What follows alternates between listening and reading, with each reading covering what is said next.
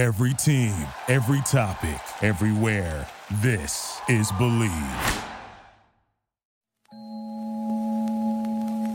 If you haven't heard about Anchor, it's the easiest way to make a podcast. Let me explain. First, it's free. How much better does it get? Second, there's creation tools that allow you to record and edit your podcast right from your phone or computer.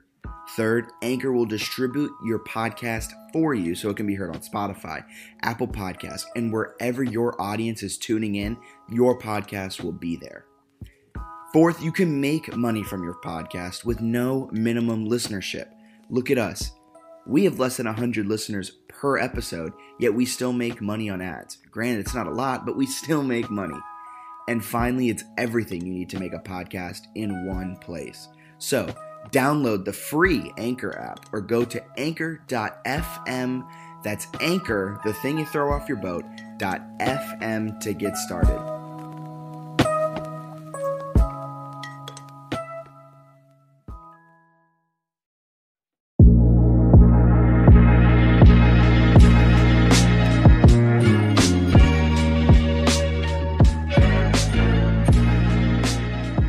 Welcome into another edition of the JMU Sports News Podcast. I am Bennett Conlon, joined by Jack Fitzpatrick. Jack, JMU, they're not national. Yeah, big surprise. Actually, yeah, I was going to be sarcastic and say big surprise, but no, to me, that's a big surprise. Like, I actually thought they were going to be national champions, and we were going to talk about how great of a game and what it means for JMU's dynasty, but now it's kind of the opposite. We'll dive into it later, but we'll talk a little bit about NDSU's dynasty, JMU's. I'm putting air quotes up, dynasty now. And a lot of great stuff from that game. Not great in terms of game plan and gameplay itself, but in terms of content. Well, like clock management, I thought clock management was really good. Yeah, clock management is definitely the best one. Also, not spying Trey Lance is another. Well, here's the deal. Trey Lance, clearly, he's a pass-first guy, just like North Dakota State. They're a pass-first offense. So what you want to do is you want to sit back in pass coverage, and you want your defensive ends to rush as far up the field as possible, leaving a gaping hole in the middle, which I thought they executed to perfection. We'll get into that. We'll get into that at some point. Besides all of that, be sure to follow us at Twitter at JMU Sports News and check us out on our home on the web, www.JMU Sports News. You can catch up on all of our fantastic content we had throughout National Championship Week and the fantastic content that will be coming to you for the rest of this winter season going into spring season. Yes, for sure. And before we get started, shout out to you for getting a job. Thanks. Yeah. Tell everyone about your exciting position. Yeah, that's about it. I have a job, and that's the end of that one. No, I got a job with CBS Sports Network. Yeah, it was kind of weird. Not weird. It was a job I didn't really. They're listening. Yeah, I know. That's what I was thinking. I was like, how weird? What can I say about it? No, but the recruiter reached out to me via LinkedIn, and it was. I've had a couple of those types of jobs come up in the last couple of months where the recruiters kind of reach out. And this one I was the most hesitant about to like go through with because I read it and I was like, CBS Sports, like this has to be like a fake or something trying to steal my identity. But I went through with it and I was like, what do I have to lose? I have no money. I have one job that's a part-time job. Let's just go for it. And so one thing led to another, and I got a call on Friday and they were like, we want to extend an offer to you. And I was like, all right, perfect. I accept. I don't need to hear the terms. I accept. Well, I'm very excited. Thank you. And then, yeah, we're gonna be pushing out CBS Sports Network content. By we, I mean me. Constantly. all through Both of us. through the JMU Sports News Twitter. I'm in on this. But I love me some CBS Sports Network. I am excited to do it because, like, going through their Twitter and stuff, like, it's good, but it's just. I sound like I'm in an interview right now explaining to them why the job excites me. But it's a really exciting opportunity, and I'm glad to do it. So everyone follow CBS Sports Network, CBS Sports HQ. You can follow CBS Sports, but I won't really be tweeting on that. And you'll know it's me when I make a huge mistake, like saying we ran just 7 plays on second and short instead of saying we ran just 7 pass plays on second and short.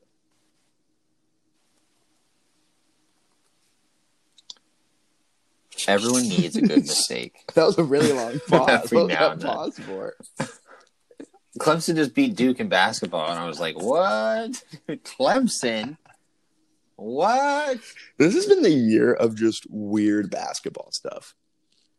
It's crazy. It opens up the door for JMU. Yeah, but they're not going to take advantage of that because we'll get to that later too. Maybe if we have time.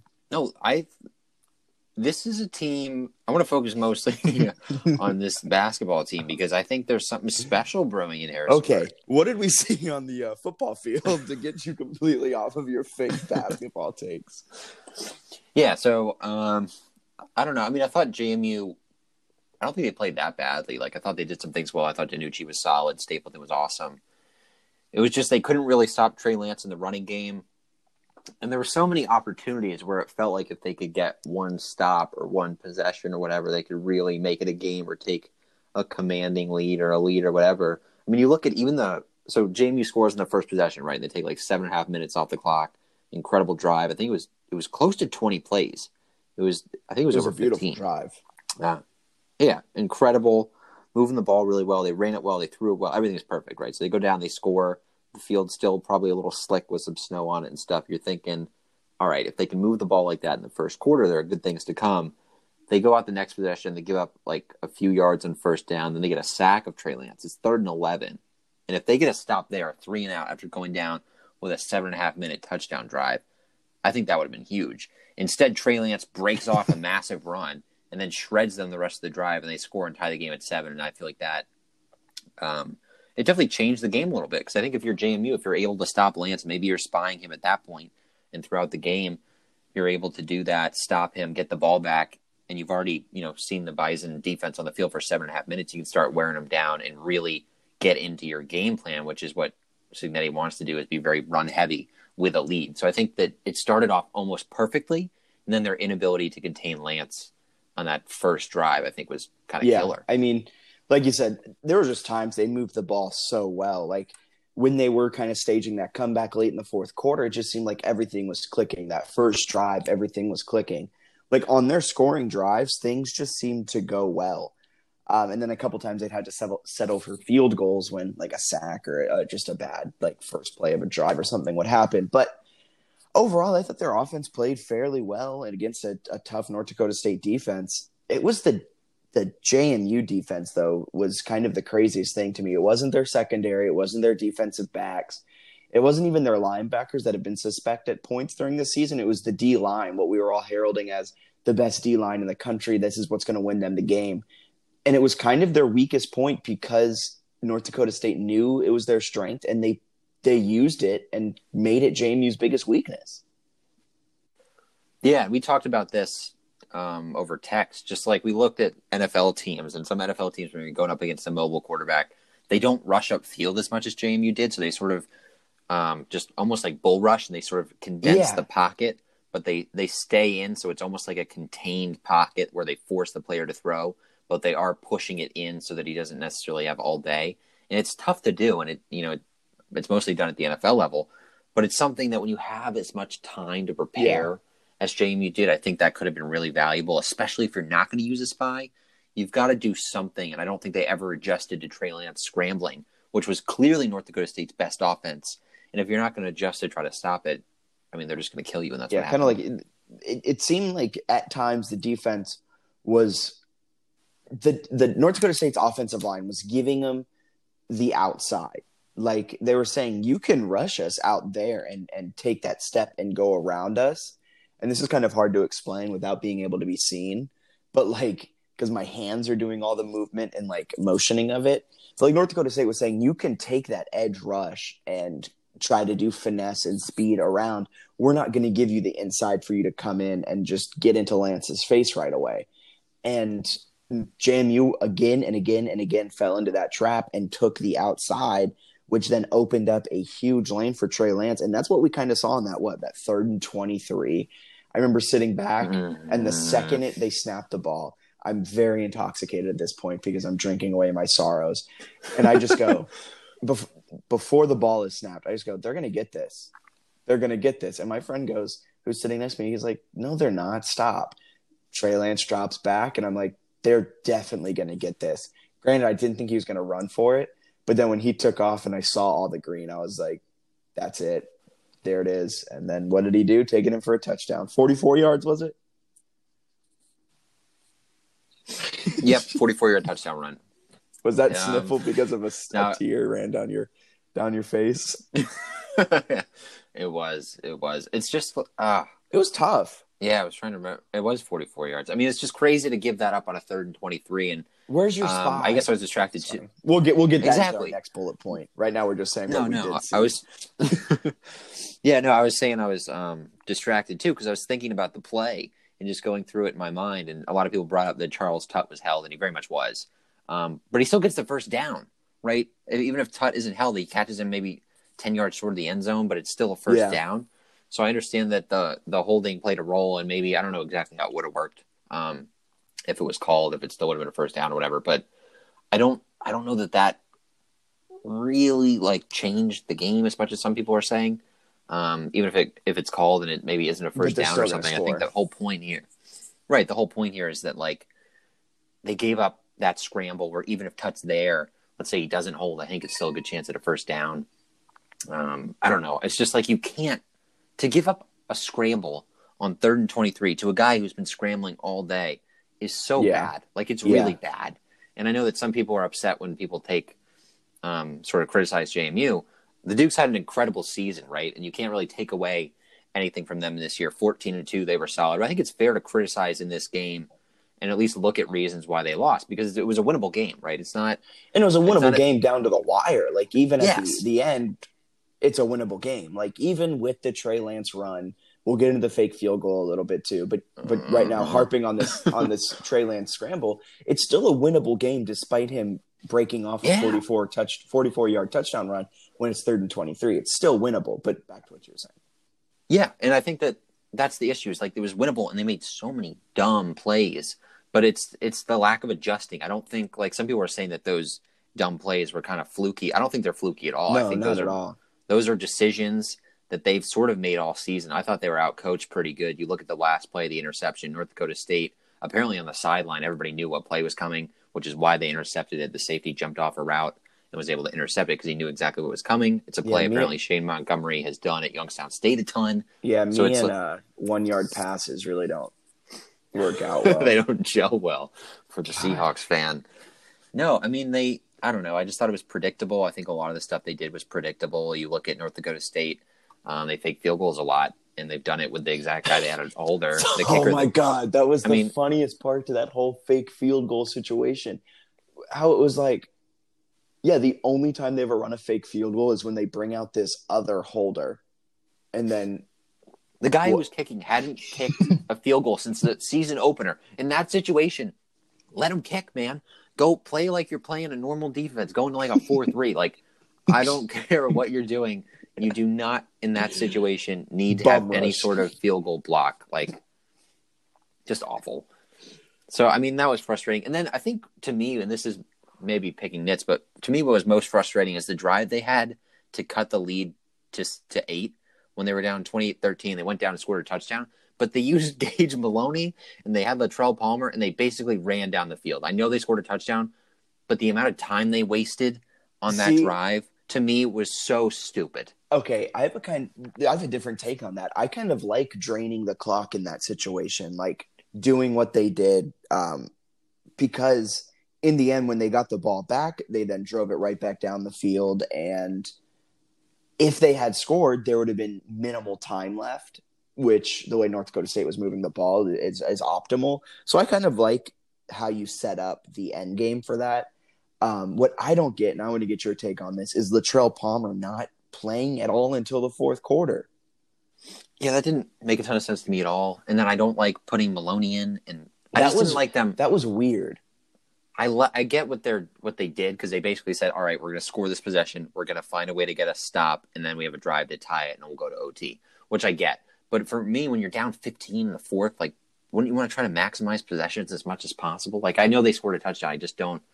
I thought they still could have scored a touchdown with DiNucci throwing the ball around a little bit, and maybe with Palmer. So I just don't get putting in a quarterback that is definitely not going to throw the ball in that spot. But I don't know. It didn't make sense to me. And then Palmer was a guy Oh, yeah, you probably want him a little more early. I thought Hamilton struggled a bit in the first quarter, and I was surprised they stuck with him for so long. Yeah, I mean, in those conditions, Hamilton is a finesse He's a runner. speed guy, yeah. He's a speed. He needs his footing. He needs to be able to cut back.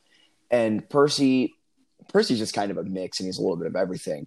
But then you have Latrell Palmer, who, when you were down in Villanova and you were on the verge of losing that game, you brought in Latrell Palmer, and what did he do? He busted off, a 63-yard touchdown run, and it's just an amazing runner. And he did that all season up until when he was injured.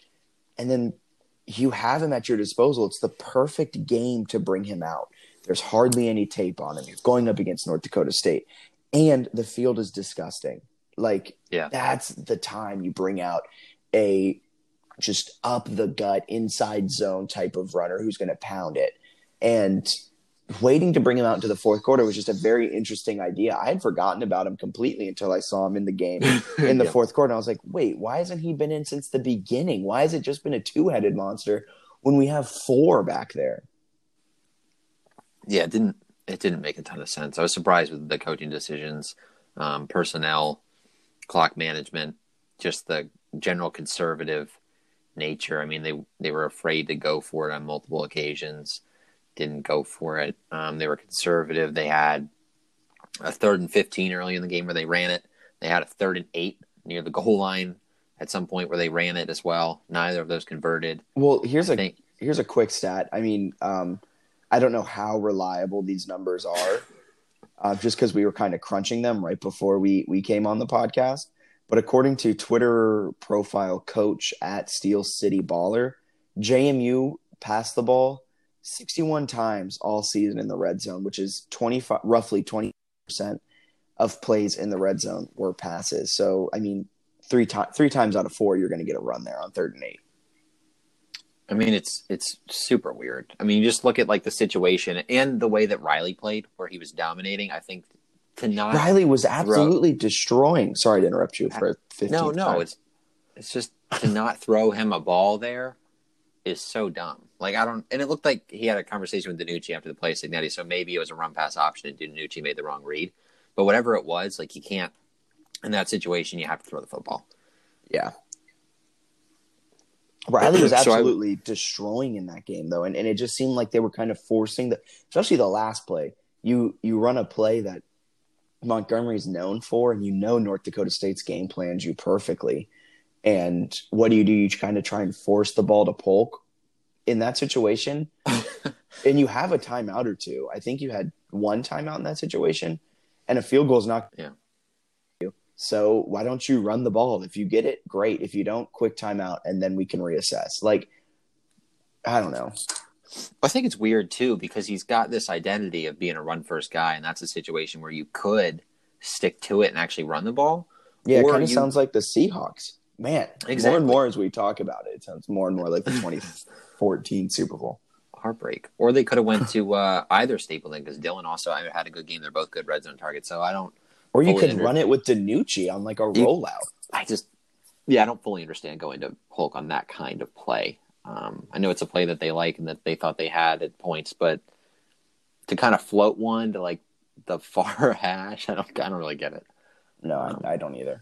And hindsight is 20/20, but I think coaching to me was the one big difference. You look at North Dakota State, rolled the dice a lot, and it worked. JMU, I think they did the one trick play, which was very predictable, and they lost 8 yards. That was a terrible one where they had Maloney throw to DiNucci. The defense didn't bite at all because Ben DiNucci is very clearly lined up at wide receiver, catches it behind the line, then takes an 8-yard sack. So I don't really understand what they were doing with that, especially at the timing. That was the drive. That was a big drive, and they ended up. Was that the one they did end up scoring though, or was that the one they didn't? That was the last drive, wasn't it? I think that was the last drive of the game. Was there a drive between when they scored it and that one? I think they scored and then got a stop and then got the ball, right? I think it was 2 in a row, but I could be wrong. Okay. They didn't score on the drive. I thought they had. I thought they did score on. No, that was I think it was the last drive where he ends up throwing the interception because they hit somebody for a 20-yard gain right after. I think. Oh, okay. I think. Let me look up the play-by-play to make sure I get this right. So am I too. As we fumble our way through this, his 8-yard sack. I blacked out once he got sacked. But also, while you're looking up that sack, I just want to talk about not having a spy on Trey Lance during that game. Yes. Go for it. I think this is something we need to talk about. We talked about it a little bit. The defense was rushing hard upfield and continuously would get to Lance but not bring him down, which then opened up at least 10 yards of green space every single time. And every time he'd take advantage of it.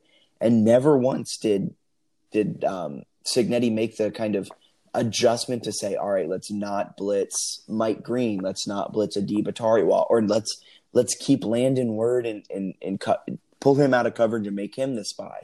Like, at no point was that ever done. And I just think that's absolutely mind-boggling. Yeah, I thought the takes about Trey Lance being a bad quarterback that we saw were incredibly dumb. But what I will say is he was not throwing the ball great in this game. He was missing open receivers. They had one play where the broadcast zoomed out, and they're like, look at him here. He tucks it down. He scans the field. He's got nobody open, and he had like 3 guys wide open, streaking down the middle of the field. And he was like, oh, well, he missed his tight end there. But then he ends up running doing this. And, I mean, he wasn't really looking for guys. He threw a pass to Wayne Davis that should have been intercepted. He was kind of inaccurate with the ball. I didn't think he was overly impressive as a quarterback. So to not stop him with a spy was just irresponsible, really. It was not good at all. And then looking back at what we saw, it was the final drive. They lost the 8 yards on the sack, but then they gained 9 yards, 6 yards, and 3 yards on a 4th down. That was the Juwan Hamilton one to convert, where he may or may not have been down, and then they threw the pick at the end of the drive. So. Whew. Man. But I don't know. I was very frustrated with the coaching because it felt like the strategy worked so well against teams that are worse than JMU. And then they played West Virginia, who was basically even, in North Dakota State, who was basically even. They didn't become more aggressive. They didn't alter their strategy, and they lost both games. And in games like that, too, that's when it is acceptable to be Go for it, completely man. aggressive. Go crazy. Because what does a loss have to do? Literally nothing to you. In both of the games. So West Virginia game, an FBS loss doesn't hurt you, and FBS win helps you in every single way. In a national championship, what does a loss do? It makes you the first loser. Like, a win makes you the national champion. I don't throw everything you know about conservativeness and things like that. It is the time to go for it on 4th and 1 when you're on your own 45. Like, that is the time.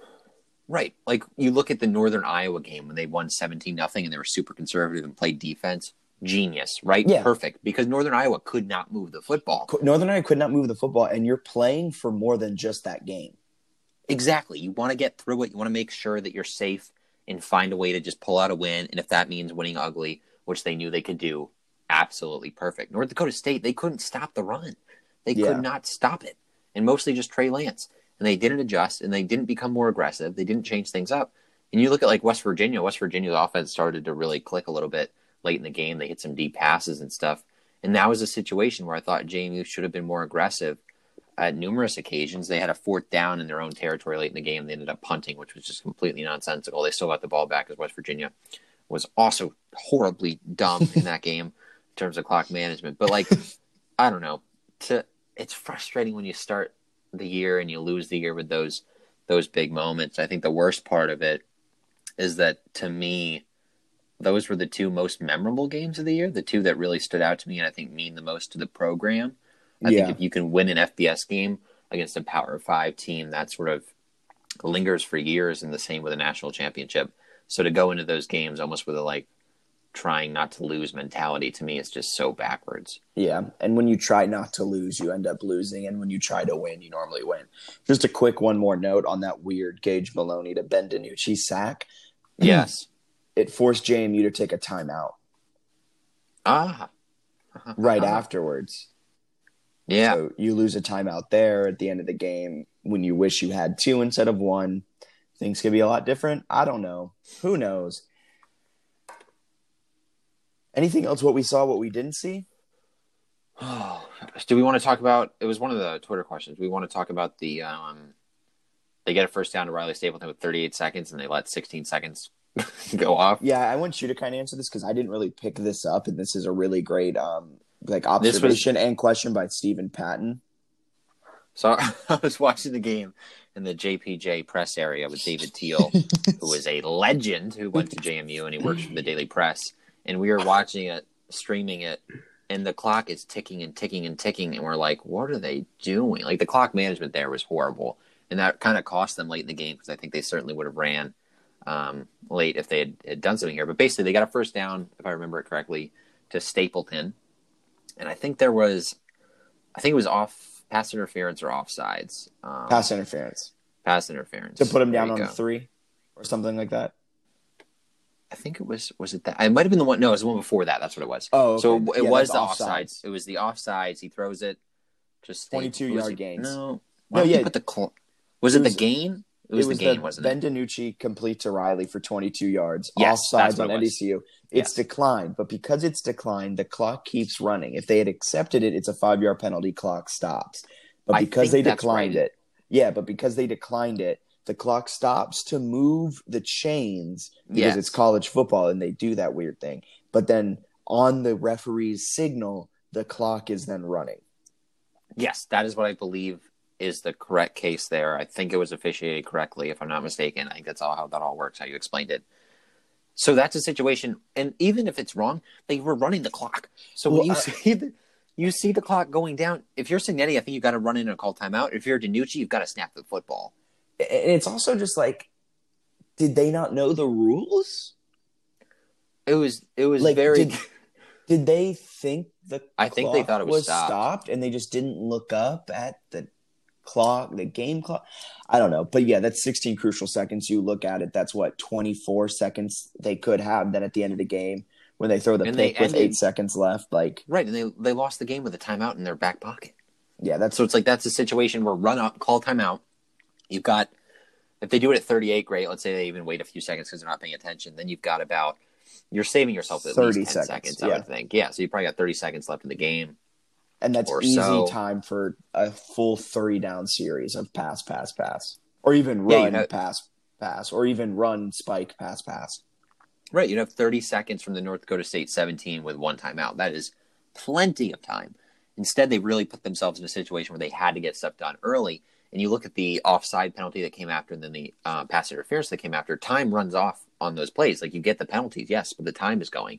And that's a situation where if they had those extra 8 seconds or so, instead of their final play coming with 8 seconds left, they'd have about 16. I really think that they'd run the ball there. Yeah. I really do. Because it'd be first and goal with 15 seconds. They run it. And then even if they don't get it, they call timeout and they have 2 passes in the end zone. Yeah. So that, to me, is an absolutely critical clock management error. And I know that some people don't like talking about that, but you have to make those plays. If you're the head coach, if you're a quarterback, you need to be aware of those situations and be able to avoid those catastrophic errors in those pressure moments, because that can be the difference between a win and a loss. And this kind of then goes into Jeff Latcham's, sorry if I mispronounced your name, his question, thoughts on clock game management struggles in the playoffs. We kind of glanced on that. We think it's terrible. But do you think that's a reason to be concerned moving forward? I think it depends. I think in close games, yeah, I thought Signetti was bad against West Virginia with clock management. I thought he was bad against North Dakota State. So I think there's some elements there. I also think when he has the lead late in those moments, he's pretty good because he understands how to run the ball and really just like milk a game and end it. So I think it kind of depends what situations he's in. As a run-first guy, trailing, I don't think he's that great, but I think he's got room to improve. I don't know how many situations he's been in, and I understand that he coached at Alabama, but when you're not the head coach at Alabama, the pressure is not nearly the same, and you're not making the same decisions you would as a head coach. I think for him, this moment and the West Virginia moment, a winnable FBS game, I think those are, as a head coach, probably the two of the more pressure-packed situations of his coaching career. So I think he'll learn from it, and I wouldn't panic too much because I do think that he still has room to grow as a coach, and not really in the way he leads a program, but the way he coaches in game. Yeah, I think it's just kind of something. I think it kind of is who Signetti is. So, I mean, you'll probably see a couple clock management mistakes down the road, especially if they're trailing. Because like you said, when he has the lead, there's no clock management problems whatsoever. It's something like what West Virginia did in the first game where they just couldn't figure out how to keep the clock running and give JMU no more chance. Right. Like they gave him back the ball with plenty of time. And Signetti's not going to make that mistake. But Signetti will make the mistakes on moving forward is when he's trailing late in a game and there's 16 seconds that run off, or there's 8 seconds left and you have a timeout in your back pocket and you decide to throw a pass that ends up getting intercepted on the 1 yard line. Like, just little things like that. I think he'll continuously kind of mess up. And I'm not saying that's a bad thing, because 9 out of the 10 games that you play with Curt Cignetti, 9.5 out of the 10 games you play with Curt Cignetti, you're not going to be in those trailing situations. Yeah, especially at the FCS level with the talent JMU has. I think that's a really good point, is that, I think he'll probably get better, but they're also, I think people are maybe too upset with some of the losses and losing to North Dakota State. I think you look at JMU, the team it has going into next season, I think the Dukes are going to be very good. I think they'll probably be I think they have a chance to be a top 5 team again, and maybe even get back to Frisco. Obviously, that's a little early to say, but I think they've got some good pieces. I think he's a good coach. I think the future is bright. I think that it's not time to panic if you're a JMU fan. Yeah, not at all. And kind of some of the crazier takes we've been seeing on JMU Nation and FCS Football Fans Nation. It's not time to hit the panic button. This wasn't the refs' fault. This was a couple coaching blunders here and there, but everyone just calm down. Also, comparing, kind of leading us into our next thing with this NDSU versus JMU rivalry. I don't think I don't think any program ever, and JMU included in this, can ever hold a candle to what North Dakota State's doing. Like, what JMU has is special, and it's something we should all appreciate, and we shouldn't downplay it by saying, well, we're not North Dakota State, or we should be better. But, like, we're comparing it to something that historically has never happened, and we expect to happen again within the same lifetime. Like, that's not going to happen. And as a JMU fan, this loss kind of put that into perspective for me, to take a step back and as a fan look at JMU and say, in the last 4 years, we made it to the national championship 3 times. Like, that's amazing. We may never go back to a national championship again. And, like, just to put it into terms of like that, there are plenty of teams out there. It just so happens that we want to compare ourselves with North Dakota State, the cream of the crop of the FCS, and they've won as many national championships as they do losses during this dynasty. Let me know what you think of this. Would you agree that for North Dakota State, the expectation should be to win a national championship, and for JMU, it should be to contend for one? 110%. Like, North Dakota State now has made it, every year during the 2010s except for one, they won the national championship? Is that right? Yeah, that's when we beat them in the semis, I guess. Yeah. And so, for 10 years, they've won a national championship. If you've done something for that long through 3 different head coaches and 3 or 4 different starting quarterbacks, you expect to win a national championship every year. North Dakota State fans can book their plane tickets now to go to Frisco for next season and probably for the season after that. But JMU fans shouldn't book that ticket until the night of the national semifinal game to get into Frisco type of thing. Like, it's JMU is a contender each and every year, and that should be their goal. And if they get to North Dakota State, they can beat them, but we shouldn't expect to beat them. I think that's fair. Like coming into this game, I did expect to beat them because I still do think JMU was the better roster on paper, but it goes to show there's a lot more than just roster on paper when it comes to a football game. But, like, I forgot where I was going with that. Never mind. But, no, I mean, you're right. I think going in, it seemed like the year that JMU should probably beat the Bison, I think in 2017 was a year they probably should have won too. And I think that's the crazy thing, is like, even when you think that you've got North Dakota State down a little bit, the program is just so good. Yeah, you never really do. And until you talk about beating them, but you got to just go out there and actually do it. And until JMU wins at that level, then there's no real comparison. And it doesn't mean JMU is not an elite program, though. Yeah, and I don't think you can compare these programs for another 20 years when you look back and you say, okay, JMU for that 10-year stretch won 9 of those national championships. Like, right. There will never be a comparison with what North Dakota State's doing because they've now continued this into 2020.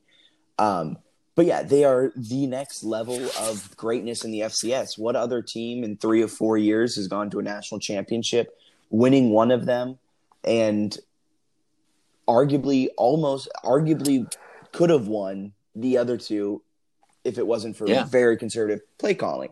and that is elite, and I do consider them the clear-cut 2. I think there is a clear 1 in North Dakota State, a clear 2 in JMU. I think there's a good bit of distance, and then there's, the 3s of Eastern Washingtons and South Dakota States, and who am I missing? I don't think you're really missing anyone. Really just those 2 programs. Maybe Weber State as of the last 3 years. Yeah. But, I mean, in terms of elite FCS programs, who's going to be a real contender, who's going to be in the top 5 of polls for an entire season, that's North Dakota State. That's JMU. Exactly. And I don't know. I think that's not something we should be sad about. No, I'm looking at next year's schedule, and I'm excited, man. Like, I think it's going to be fun. The roster is going to be good. The schedule is exciting. They open with a conference game, which is really exciting. Yeah. 2 home games to start. They go on the road in mid-September to North Carolina. Like, it's going to be fun. It's going to be a fun year. Who's going to be at the helm next year? This is a good question. So I kind of feel so bad saying that Cole Johnson won't be the quarterback next year. He's not. I will say that for you. But I think I mean, if it's close, I think they're going to go with Gage just because he'll be a redshirt junior. They'll get 2 years of him. And I think with what we saw of him and Palmer both running the ball downhill, I don't see how Cignetti will pass that up. Like, Maloney's got a really strong arm, as does Johnson, but I think Maloney's ability as a rusher, I think Cole does some nice things with his legs, but Maloney's like a Tim Tebow kind of guy. He's got the same number. He's the lefty, right? He's big. It's the easy, obvious comparison because he's white. So I'm sure people will make that Tim Tebow comparison. But he's kind of got that package, right, where he's physical, can run, can throw it very far. He's strong. I don't know. I think for a team that wants to run the ball, he makes sense, and then they'll use him efficiently. But I think he sort of fits into their run first, play defense, win some ugly games. So no Kyle Adams is what I'm hearing. Oh, I have so many thoughts on the Kyle Adams takes, but for another I don't know if I share them. Well, I think Kyle Adams is awesome. Like, I've watched his film and stuff. I think he's awesome. But I also think the idea that a freshman who, like, I don't know that he's necessarily undersized, but he's not the biggest guy in the world. I don't see how he could possibly win the starting quarterback job over someone like Cole Johnson, who's been there for so many years, is tall, big, strong arm, understands the system, understands college offenses, understands, different things like that. And then Maloney, who's just a tank, right? Yeah. He's a big dude with a big arm. I love Adams' skill set. I also think he probably needs a year or two to just develop, learn the scheme, become an all-around better player. Yeah, I'm really excited for whatever transfer quarterback we get in to be the starting quarterback. You think that's the play? I'm really pulling for the Houston quarterback. He's going to, like, Oklahoma. He's going to win the Heisman. He can win the Heisman at JMU. Yeah, Trey Lance almost won it at yeah, according to North Dakota State fans. Also, Trey Lance will never transfer because he has family tattooed on his inner arm. And he considers North Dakota State, the coaching staff and everything, family. And he clearly values that a lot more than what people are saying. So he won't transfer. Trey Lance is fascinating because he very much could transfer and dominate at the FBS level. He would also stay. He's the kind of guy I could see it staying North Dakota State for 3 years and then turning pro. I think if his passing develops, he's special. Yeah. And I mean, some North Dakota State fans are kind of making a good, saying they're like, why would Trey Lance transfer when you have Carson Wentz, the number 2 overall pick, and now Easton Stick in the league? Right? Easton Stick's with the Chargers. Yeah. It's like, yeah, you kind of have a point there. They have just as many quarterbacks in as a Power 5 school. Very, very good point. It does crack me up, though, when they're like, I can't see any reason. Yeah, and it's like, I can see a lot of reasons. I can see any additional coverage by, any media entity, which would put him rising up draft boards just because you would get the people looking at him. But even if I he guess transferred to a small market Minnesota team who is coming off a great season with PJ Fleck. Yes. But if he just transfers to them, think of the coverage they would get. He would rise up to be a 4th rounder overnight. Because right now he's an undrafted kid. But right now, if he moved to a Power 5 school like that and become the starter for next season, overnight he'd become a 4th, 3rd round draft pick. Exactly, just the attention. And then if he develops as a passer, he's going to fly up draft boards just because of what he can do with his feet. So we'll see how it goes. But yeah, those are hilarious because I don't even know. I don't even think people brought it up. North Dakota State fans were just sort of out of nowhere like, he's not transferring. And we're all like, what? Did somebody say he was? I think it was the middle seat, your father. Yeah, my dad. Did he start? Just like, where, he was just like, I think it was him where he was like, why are you guys like so like adamant? Are you that afraid he's going to transfer that you can convince yourself? I just love your dad's tweets. I think it was basically, just like, you guys seem really defensive about this because most JMU fans are just like, oh, it could be interesting if he did. And then they're like, he never would. He loves it. There's an article quoting his mom. And it was like, what? All right. Whatever. I don't really think he will, but I don't. It's interesting to think about for random college football fans, which I think is what was happening. But instead, they're like, no one will ever leave. Here's a bold prediction to ruffle some feathers. Trey Lance transfers to JMU. He just likes the roster more. He wants to have some talent at the skill position. I do think we'll get a transfer quarterback in this offseason, and he'll contend for the starting job. I would not be surprised to see us. Yeah, I wouldn't be surprised to see us add a transfer and not like a Connor Mitch situation. Yeah, it might be a Connor Mitch and Gage or Cole's the Brian Shore on the roster. Who knows? But I do expect us to add a transfer quarterback this offseason just because that's been kind of the MO when we graduate out a quarterback. We bring in a transfer junior. That's just been the MO. So I'm saying it. Granted, that was 2 coaching. I'm rooting for Cole Johnson. Johnson. So I'm rooting for Gage Maloney. I was on the Gage Maloney I want Cole train. Johnson so bad. I was on the low-key dark horse Gage Maloney train when Ben came in. See, I was on Cole Johnson. I was like, oh, Cole Johnson's easily going to win this job. And then people were like, Ben Nucci can run. And I was like, when Cole lost it for 2 years in a row, and Gage, because they're saving his arm. And Gage had the great spring game last year. That's when I was like, Cole's never going to. And they've developed a package for him in the national championship game. It's a little alarming. That's all I'm going to say. Okay, for us baby giraffe truthers, it is a little. We have 2 more Twitter questions for our baby giraffe truthers out there. That's going to be a hashtag now. Mark Tunstall, he asked, what happened to Kendall Dean, Willie Drew, and Solomon Van Horst? Didn't see them much or at all in the back half of the season. You kind of want to take this one, and then I'll build upon it as what I can build upon. Yeah, I suppose so. I think I've been pronouncing it Kendall Dean all year. It's definitely Kendall. Kendall, so that's frustrating. Right? Yeah. How do you pronounce it? You're 100% right. I've been saying like Kindle. Oh, like one of those reading tablets. Like shortening the Kendall to Kindle. Yeah. So that's not good. I believe I saw him on the sideline in sweats, so I think maybe he's banged up. That'll be my guess on him. And then I think you were saying that Willie Drew left the program, probably? That is unconfirmed, but Michael Evangelista, I read a couple, right after the national championship, he added Greg Medea and was like, Willie Drew had a lot of snaps in the beginning of the season, no longer listed on the team's roster. I went onto the team's roster to confirm. He is not on JMU football's roster, which normally means he's no longer with the program. And I don't think he transferred to go on and play football somewhere else because we would have heard about that. So I don't know why he left the program, but that's all I'm going to say on that. Yes, stay tuned. Maybe some information will come up. But that is a very good point that we have done this JMU football following for a little while now. So we are aware of, like, when a player magically disappears from the roster, it means they're probably not on the team. Yeah. And then Van Horst, I think Van Horst played. Yeah, I think, but like they kept Douglas's red shirt, so Austin Douglas can red shirt. They burned Van Horst's pretty early on because he was kind of a go-to guy in the beginning. I think it just became that Percy and Jawan separated themselves and during practices and stuff like that, and Van Horst just kind of got buried on the depth chart, became more of a receiving option, and we know how much JMU loves to throw the ball. So I just don't think he saw the field a lot, just in terms of he didn't necessarily fit the package. Now, I'm not saying next season he could see the field a lot. Also, Van Horst was already a red shirt, so you couldn't. Right. Yeah. True. Yeah, no, I mean, I don't mean this offensively, but I think when you've got he's the fourth guys best running back. Yeah, when you've got like say? Percy, I was going to say Percy, Jawan, and like Palmer, they're all scholarship guys.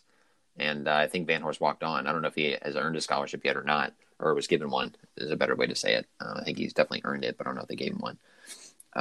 So yeah, when you have like guys that you coveted out of high school, and I know saying that he wasn't the coach, but these guys like Jawan Hamilton, UCF transfer, like he's a stud. You've got Percy, who they really wanted out of high school, and then Palmer's been a highly touted recruit, has been good. I think it's just them being really good. I don't think it's a slight against Van Horst, but like you're saying, they put him in passing situations and they never throw the ball. Yeah. And when they do, they throw it to Polk and Stapleton. So it's hard for him to get in there, but he's had great off seasons and always seems to sort of make headlines after the spring game and stuff. So I wouldn't be surprised if he finds his way on the field again next year, just because he's a good change of pace back and really solid, and maybe look more for him in 2 years, where I think you'll have Percy and Jawan leave. I think Van Horst could very well still be lurking there as a big-time contributor. Yeah, in 2 years, Van Horst and Palmer are going to kind of take it. Van Horst, the more shifty back, and Palmer, the more pounded-in-your-face type of back. But that's 2 years down the road in Season 4 of the JMU Sports News podcast. Damn, that'll be crazy. If we were in Season 2, that's crazy. Yeah, we're I totally forgot about that. We're not on Season 1 anymore. I forgot that we've been doing this for so long and so well. Do you want to answer this question? That should be, I think it's actually to JMU Sports Blog. Shout out to the JMU Sports Blog guys. But we were included in it too. Best thing you ate this season? I don't know if that means at a tailgate. I don't know if that means just overall from the beginning of football season to now, if you went out to a restaurant on a Tuesday night. I don't even care. It's a good question. Best thing you ate this season. So since what? August. What's the best thing you've eaten? Man, that's a good question. Okay, so I went to Louisville to cover Virginia-Louisville, and I went out to dinner with one of the beat writers 2 nights. We went to some real good places, and they had big-time food. So that is up there, but I feel like there's I'm trying to remember if there's anything better. I feel like there's something better. I went to Boston recently and had a decent lobster roll. I also had shrimp in like a giant plastic garbage bag, just like a ton of Cajun shrimp. Oh, that sounds good. That was big time. I was very surprised when they brought it out. They're like, "Here's your bag," and I was like, "What?" And they gave me gloves and stuff. And it was a good time. So that was certainly up there. What about you? So there's this Italian restaurant there's 2 Italian restaurants in Hoboken. Oh, Olive Garden. No, it's Carrabba's, man. Jeez. My mistake. One's called Napoli's, and they make really funky like pizzas. Like they have a penne alla vodka pizza. And it's BYOB. They do that in Jersey, and I think that just makes the experience so much better that I can get a pizza and calamari for $20 and drink an entire bottle of wine by myself for $20. That's the dream. So they have. Did you not pay for the wine? Did you get your wine dad's deal? Well, when it's BYOB, you just bring it. But you pay for it, right? I mean, you buy it by yourself and then you just bring it. But it's cheaper, is that what you're saying? Yeah, like I can get a bottle of wine for like. So yes, and then I'll go into this. I was like, "Are you stealing this for the?" No, and then I go to the local store, I steal a bottle of wine, then I go to BYOB. Yeah, exactly. That's how it works. There's this another place called Sorellina. It's a little bit like of a higher end place, but they do like homemade pastas and stuff like that. Oh. And I had a homemade pasta. I do have some of the best food I've ever had in my entire life, but it was before the season started, so unfortunately I can't talk about it. I'll also throw in the best alcohol I've had since the season started. Yes. I have 2 for this as well because I have a really hard time picking favorites. Was probably honestly last night to celebrate getting the CBS job. I splurged a little bit and I bought a $35 bottle of wine, but I only got it for $20. I bought it for $20. So, And it was good. Oh, it was the best. It was Abrams Bridge Cabernet Sauvignon from the Napa Valley. Best cab I've ever had in my entire life. I was watching the national championship last night. I accidentally drank the entire bottle because it was just so delicious. I respect it. And I found out that I'm a big fan of old fashions during this football season. I love it with a good Angel's Envy. Good Angel's Envy bourbon. Give me some Angostura bitters. I I'm thinking about investing in my own like old fashioned kit, getting myself You all should. the stuff for it and start making them. But it's also kind of a huge investment. But what was your best alcohol you've had this season? My best alcohol. That's a good question. Sea Quench Ale? I might go with the Sea Quench, although 3-notch? Yeah, I guess Blackberry Ghost? no, that's not my best. Good one though. You bringing it up Good one. soon? I should bring you some. We'll have to bring them up. Whenever you I'm come to trying to Hoboken next to visit, because you've never visited before. I'm calling you out on the podcast. I'll go with that is true. I'm gonna go with Skinny. I'm a big Skinny Dennis at Pale Fire fan. Okay. It is just super light, and I've been into like beers that don't make me feel ill recently, and, and they have been up there, which is a weird thing to want out of a beer. But I think that is certainly up there on my list. Ooh. I love me a good Pale Fire beer, but I'm also just nostalgic in the spot, so I feel like I could be drinking like piss. I'd be like, this is amazing. But Pale Fire doesn't make piss. Pale Fire makes good No, their beer. stuff is good, to clarify. We should have a whole podcast on just like alcohol takes. Yeah. Because like now that we're talking about it, I have so much to talk about when it comes to beers and stuff like that. Like working at Wine Dads, I've just learned so much about not only about the world of wine, but we have such an awesome, this is a complete ad for Wine Dads. If you're ever in Hoboken, come to 1330 Willow Avenue, right next to Trader Joe's, to come to Wine Dads. Tell them Jack sent you. But they have a fantastic craft brew section, like New Jersey craft brews and the national craft brews, like McKellar from San Diego. Of course, your Sierra Nevadas, your Dogfish Heads. But they have like Surly, I think that's from Minnesota. They had Rheingeist from, I think, Cleveland. Like they get these really cool, funky craft brews that just have awesome stuff. I just had a Industrial Arts Wrench. It's a IPA, but it was one of the best beers I've ever had in my entire life. Wasn't too hoppy because they didn't boil the hops, so it wasn't like you're drinking grass. We'll get off that topic. Favorite season memories this season, looking back on, what are you going to remember most fondly? Oh, man. Okay, so I only went to, if I'm not mistaken, the Weber State game, so that sort of jumps out just because I went to it. I'm trying to think of what else. That one jumps out for sure. The Villanova comeback was awesome. Yeah. I think that stretch, the Stony Brook Villanova stretch, those two wins jump out. But then for me, honestly, the most memorable moment was West Virginia and North Dakota State. Those are the two that I was the most like engaged in those games. Yeah. Most excited about those games. And even though there were losses, just to see JMU competing against good teams and that kind of thing, that's what stood out to me. Is just I like when the games are close and competitive against good teams, and they felt like those were the two best. I thought JMU was a lot better than Stony Brook, and turnovers kept it close.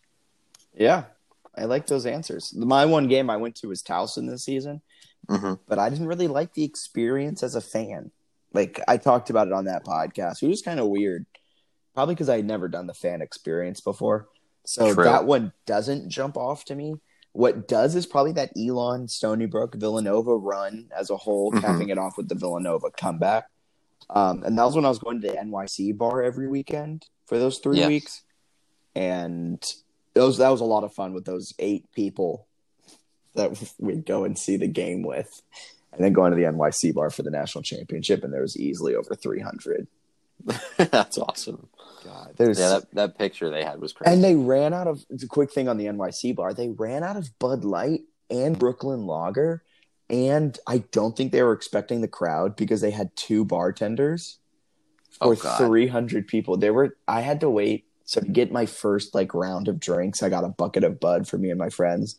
It took 30 minutes to get through. And then when I was trying to close out, it took another 30 minutes. Man.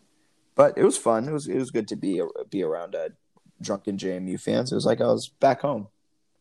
It's the dream. It was a memorable season. My thoughts about this year are very positive. Yeah, I mean, Stony Brook comeback, amazing win. Villanova, amazing comeback win. And then after those, it was just blowout, blowout, blowout, blowout, blowout, blowout, defensive struggle, win against Weber State, crushing loss. Crushing loss. That's accurate. And I'm already excited for next year, man. That opener against Delaware. Ooh, let's go. 2 early season predictions. Record next year. How many games? 1, 2, 3, 4, 5, 6, 7, 8, 9, 10, 11 games next year. 11 games plus playoffs. Well, I guess we'll just do the 11 games. I'm going to say they go, I'm going to say 9-2. Who's the losses? Definitely think they're going to lose North Carolina. Yep. And then they got the Undercuffler at the Undercuffler. Oh, shit, I forgot about him. The road games are actually kind of hard. You've got in North Carolina, Albany, Towson, Villanova, and Richmond. So I think they'll drop one of those. Which one? I have no idea. I guess I should say. I'm going to say Flacco's gone, right? Towson's not good anymore.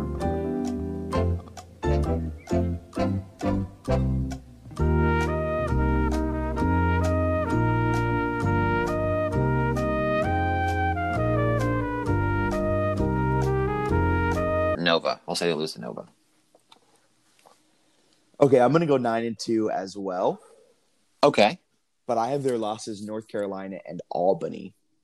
Interesting. 2 in a row. Yeah, I don't think their secondary and that will be a panic button. Because at that point, we'll be 2-2 in the season. People will freak out. That would be awesome. That would be the first back-to-back losses since the Withers era in 2015, I believe. No. Yes, when we lost to Richmond and William and Mary. That would be the last time we lost. The first Shore starts.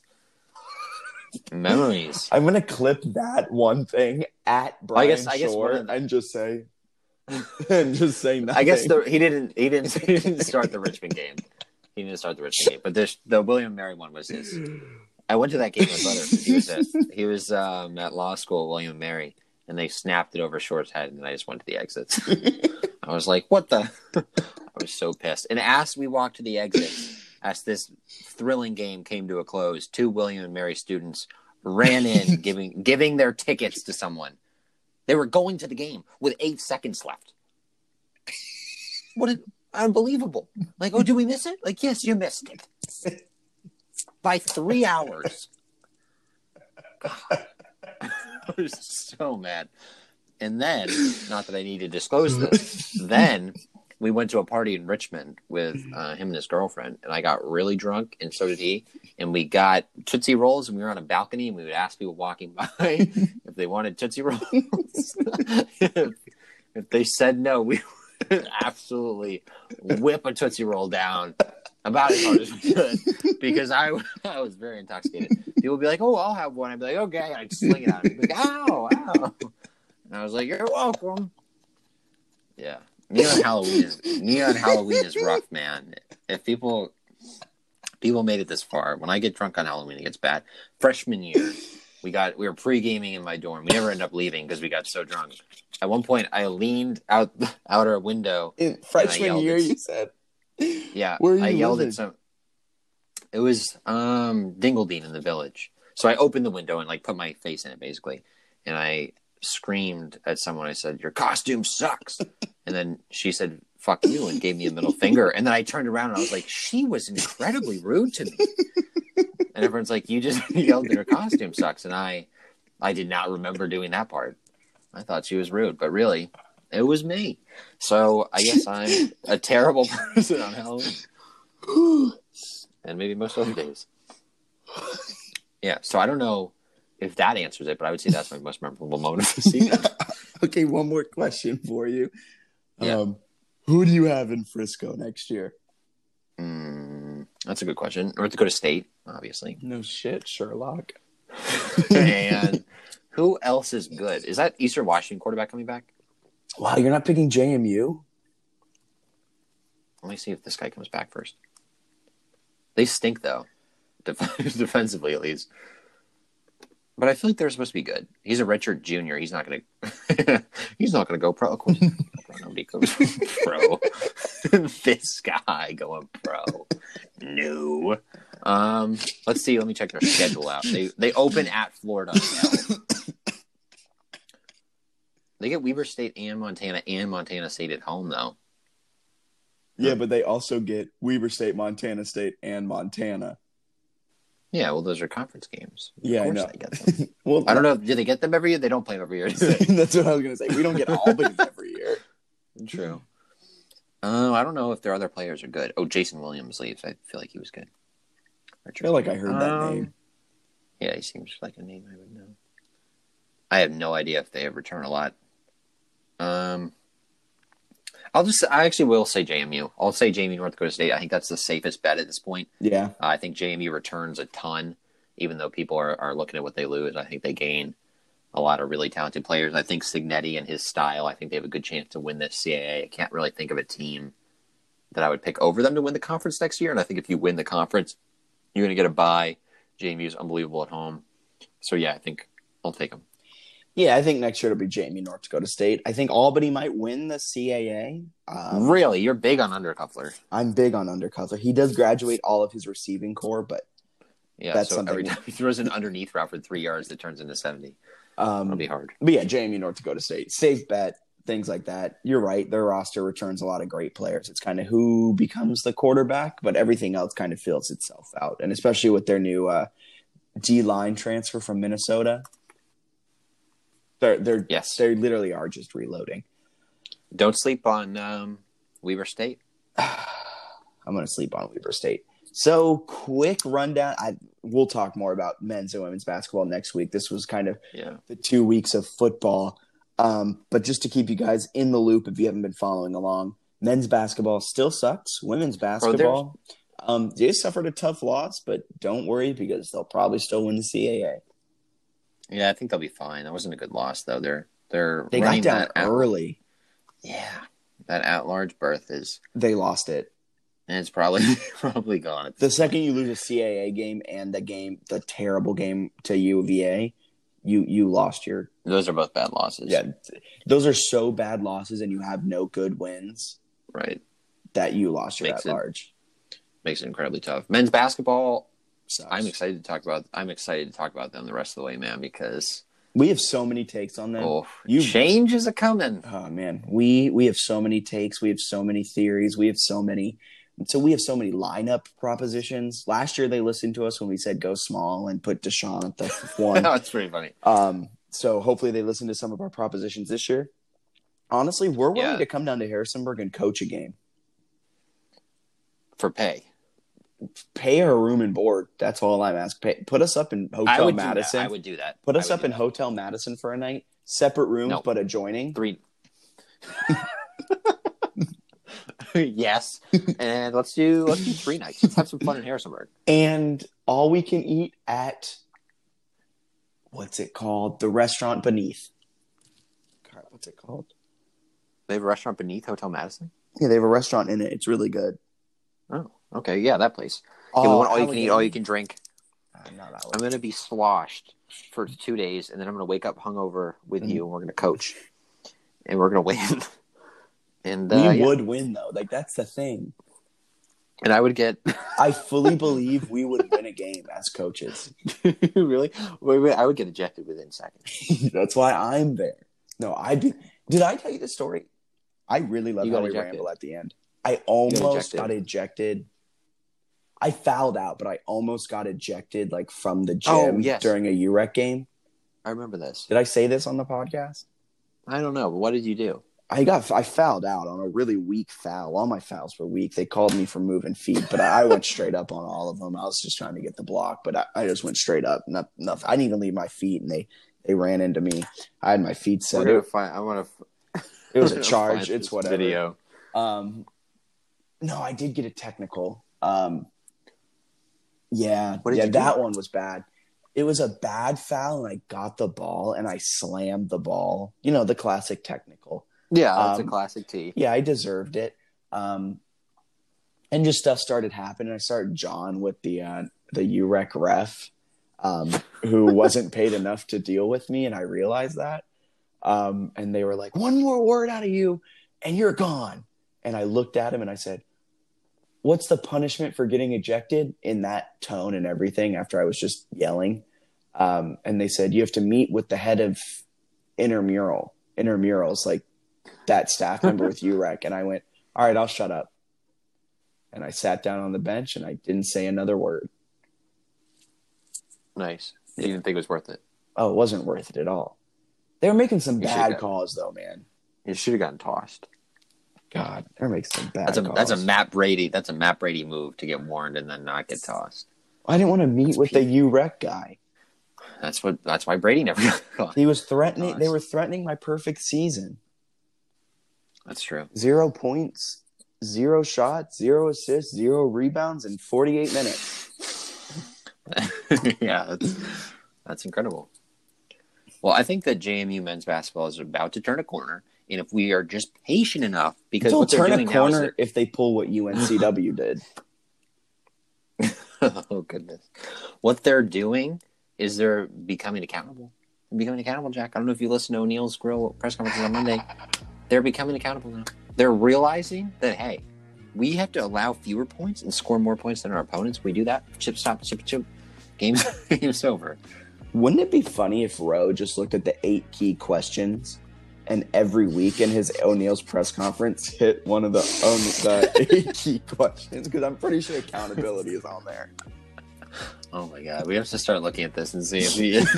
Let me say he pulls out like a little plastic card during the next one. On his Mappy, it's on the back of his Mappy, and he has the convo circled on Mappy, and it says "Coach" here. Fairness. Fair. I was trying to empathize with the guys, all right? Because I bet he does mention all these. That's incredible. All right. Yeah, well, I think that we'll talk about this more next time. But the team is bad, and I think they're going to win the national championship. Yeah, just get ready for all the takes that are going to be coming from men's basketball. Anything else out there that we should be reading, anything like that? You did this a couple times on our Season 1 podcast, and I've kept it going ever since. You should never read in 2020. 2020 is not the year of reading. It's the year of visual stimulation. So 2020 is the year of going to CBS Sports Network, giving it a follow, and checking out what they're tweeting. There you go. Perfect way to end. Awesome. For Bennett Conlon, my name is Jack Fitzpatrick. Have a wonderful rest of your Wednesday, because this is dropping on a Tuesday. See ya.